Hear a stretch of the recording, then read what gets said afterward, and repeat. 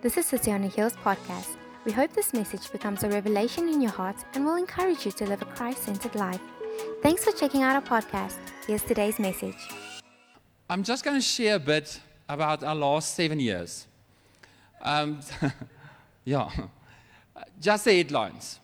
So 7 years back, me and my wife were very excited. We are expecting our third child. And I remember 2 weeks before she was supposed to come, we had this amazing stalk tea and people prophesying over her.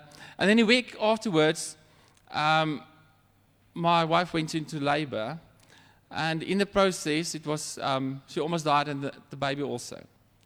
So then afterwards, I was so thankful. And you see God's love because she made it. Both of them are fine. I need to come back to hospital the next morning with my other two kids and then to learn that there's something else wrong. And they don't know. And then, again, you are challenged.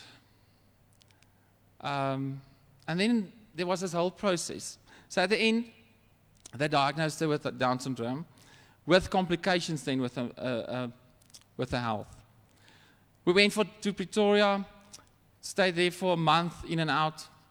And then the next few years was full of doctor's appointments. And then looking back again, you see God's love in the way He carried you, the way He placed you in places where only you can go. And then you start getting to the mode, okay, I can cope. Then a few years down the line, coping with this, I was diagnosed with cancer. So, again, interesting.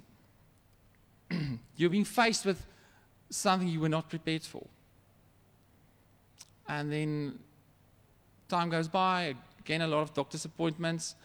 Then you look back, you see God's love, because I'm in remission.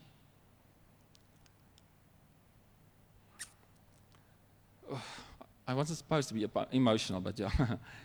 So, and then last year, we just went for another doctor's appointment for a checkup for our little girl. And then I diagnosed her with a terminal illness. And again, you're on this place where you don't know where you're going. You don't know the outcome. The internet gives you the outcome, 10 months to live. Where's God? Where's God? If He loves you, where's God? You know, it's easy to see God's love when you look back. It's easy to see God's love when you answer your prayers, the way according that you want it to be answered. But where's God's love when you don't answer your prayers? Where's God's love when you don't understand things? You see, the world's expectations, thank you so much. Our expectation of love and perception of love is to get something. If I ask something and you give it to me the way I want, you love me.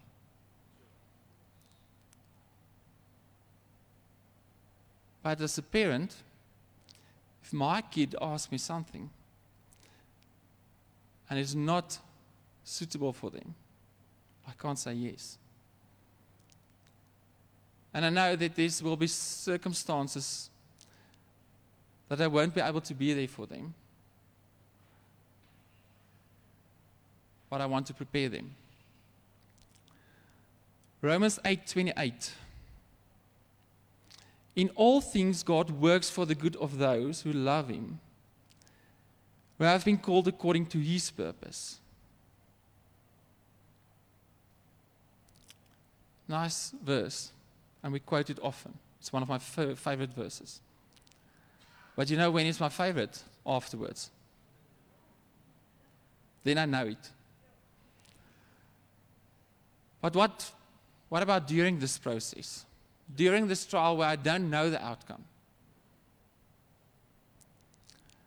Then last week, God gave me this scripture, Romans 5, verse 5. And it was one of the most profound scriptures I've ever read. And hope does not put us to shame, because God's love has been poured out into our hearts through the Holy Spirit, whom has been given to us. You know, God's love is poured into us by the Holy Spirit for two things. For us to experience His love, even though the circumstances don't shout out, God loves you. He poured out His love into our hearts so that we can love people, even though they don't shout, love me. You know, in some of the places where we were rock bottom, God still used us. We have friends working as missionaries in Jordan. They are there for more than 10 years and seen one Muslim person being saved. We just went to hospital and prayed for the Muslims. While we were in hospital in Pretoria, there were Muslim people opposite us in the cubicle, and they were reading these prayers out loud. And it's so sad to see them praying this prayer, and you know it's dead. It's just a piece of paper that read over and over. And when the child was supposed to go into the theater, they asked my wife, will you please pray for us? And she said, yes, but I will do it in the name of Jesus. They've lost 2 kids before that one, and that kid survived.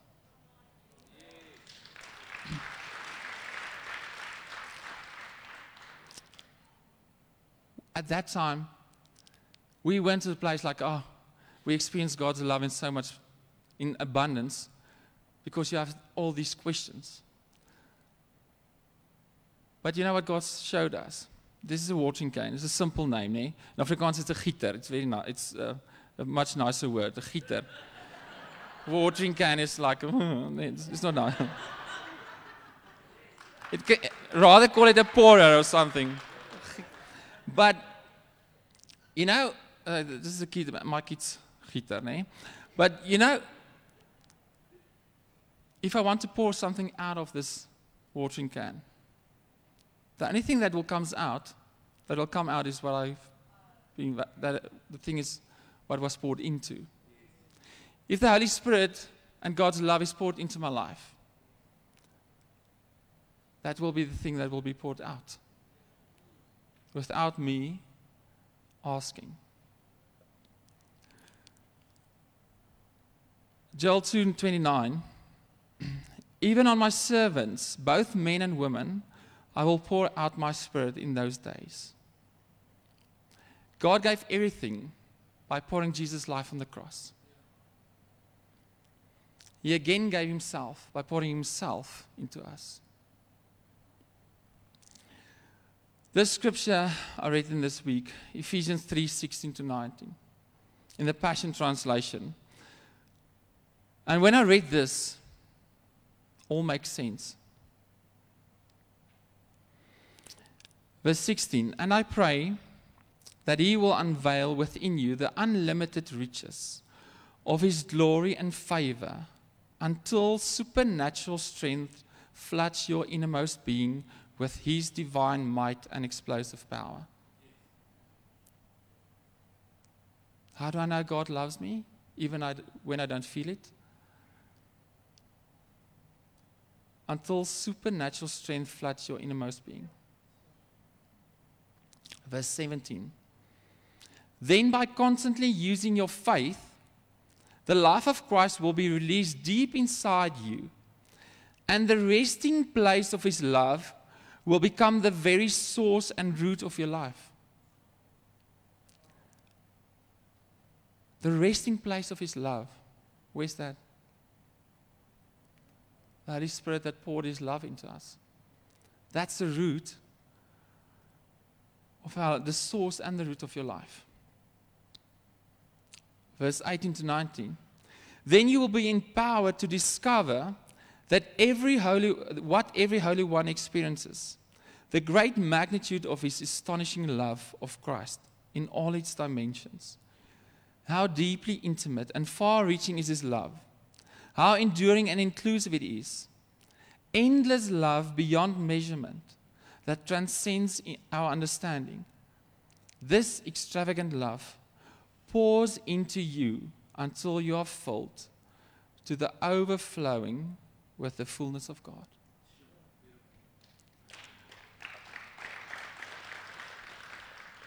You know, before you were born, God knows. He knew what troubles and trials and tribulations you would go through. And He knows this is a broken world. Those things don't come from Him. What do we do with our kids? We prepare them. How did He prepare us? He gave us His Holy Spirit. He poured out His love into our hearts so that we will be able to endure. But not just endure, also to overflow. The Holy Spirit is our helper, counselor, comforter, advocate, encourager, and intercessor. What do I need? What do I need when I go through trials and tribulations? A counselor, the Holy Spirit. Encourager, the Holy Spirit. Advocate, the Holy Spirit. Comforter, the Holy Spirit. Helper, the Holy Spirit. There's a note in John 14, 16 to 17. There was a note in the Passion Translation where they use Savior, the word Savior, for the Holy Spirit. They explain it like this. The role of the Holy Spirit is to protect, defend, and save us from ourselves and enemies, and keep us whole and healed. He is the one who guides and defends, comforts and consoles. The Aramaic word parakleto, which I use, is the Holy Spirit comes to end the work of the curse of sin in our lives and to save us from every effect. Parakleto means a redeemer who ends curse. You know, every time we experience the Holy Spirit, it's God's love that we experience. He demonstrated His love on the cross, but He gave His love through the Holy Spirit. 1 John 4, verse 19. We love because He first loved us. That's why we can love. It's not a thing that's a natural thing that we can do. We love because He first loved us. Psalm 23. You know, David talked about going through this valley of death. And he ends in verse 6 with, surely your goodness and your love will follow me all the days of my life. David concludes, going through the valley of death, surely your goodness and your love will follow me all the days of my life. David knew amidst going through everything, God's love followed him. Galatians 6:2, love empowers us to fulfill the law of the Anointed One as we carry each other's troubles. Even though we don't feel the love of God every day, we don't see it in our circumstances, we know it's there because of His Spirit that lives within us. God's love is not situational. Do you believe that God loves you even though you don't feel it or see it? Do you believe that the Holy Spirit was poured into you so that you will be able to endure? God knew that we can't cope. He knew the only way that He would be omnipresent in our life is through His Spirit. He gave Himself so that we will be able to experience His love, even though the world says He don't love you. He gave His Spirit so that we can experience Him throughout everything. Thank you. Thanks for joining us for today's message. Don't forget to check out our website or visit City on a Hill International on Instagram or Facebook for our updates, celebration times, or ways you can get involved. We are also streaming our message on Facebook Live, so make sure you join us or share the post. Thanks again for checking out our podcast. We'll see you soon.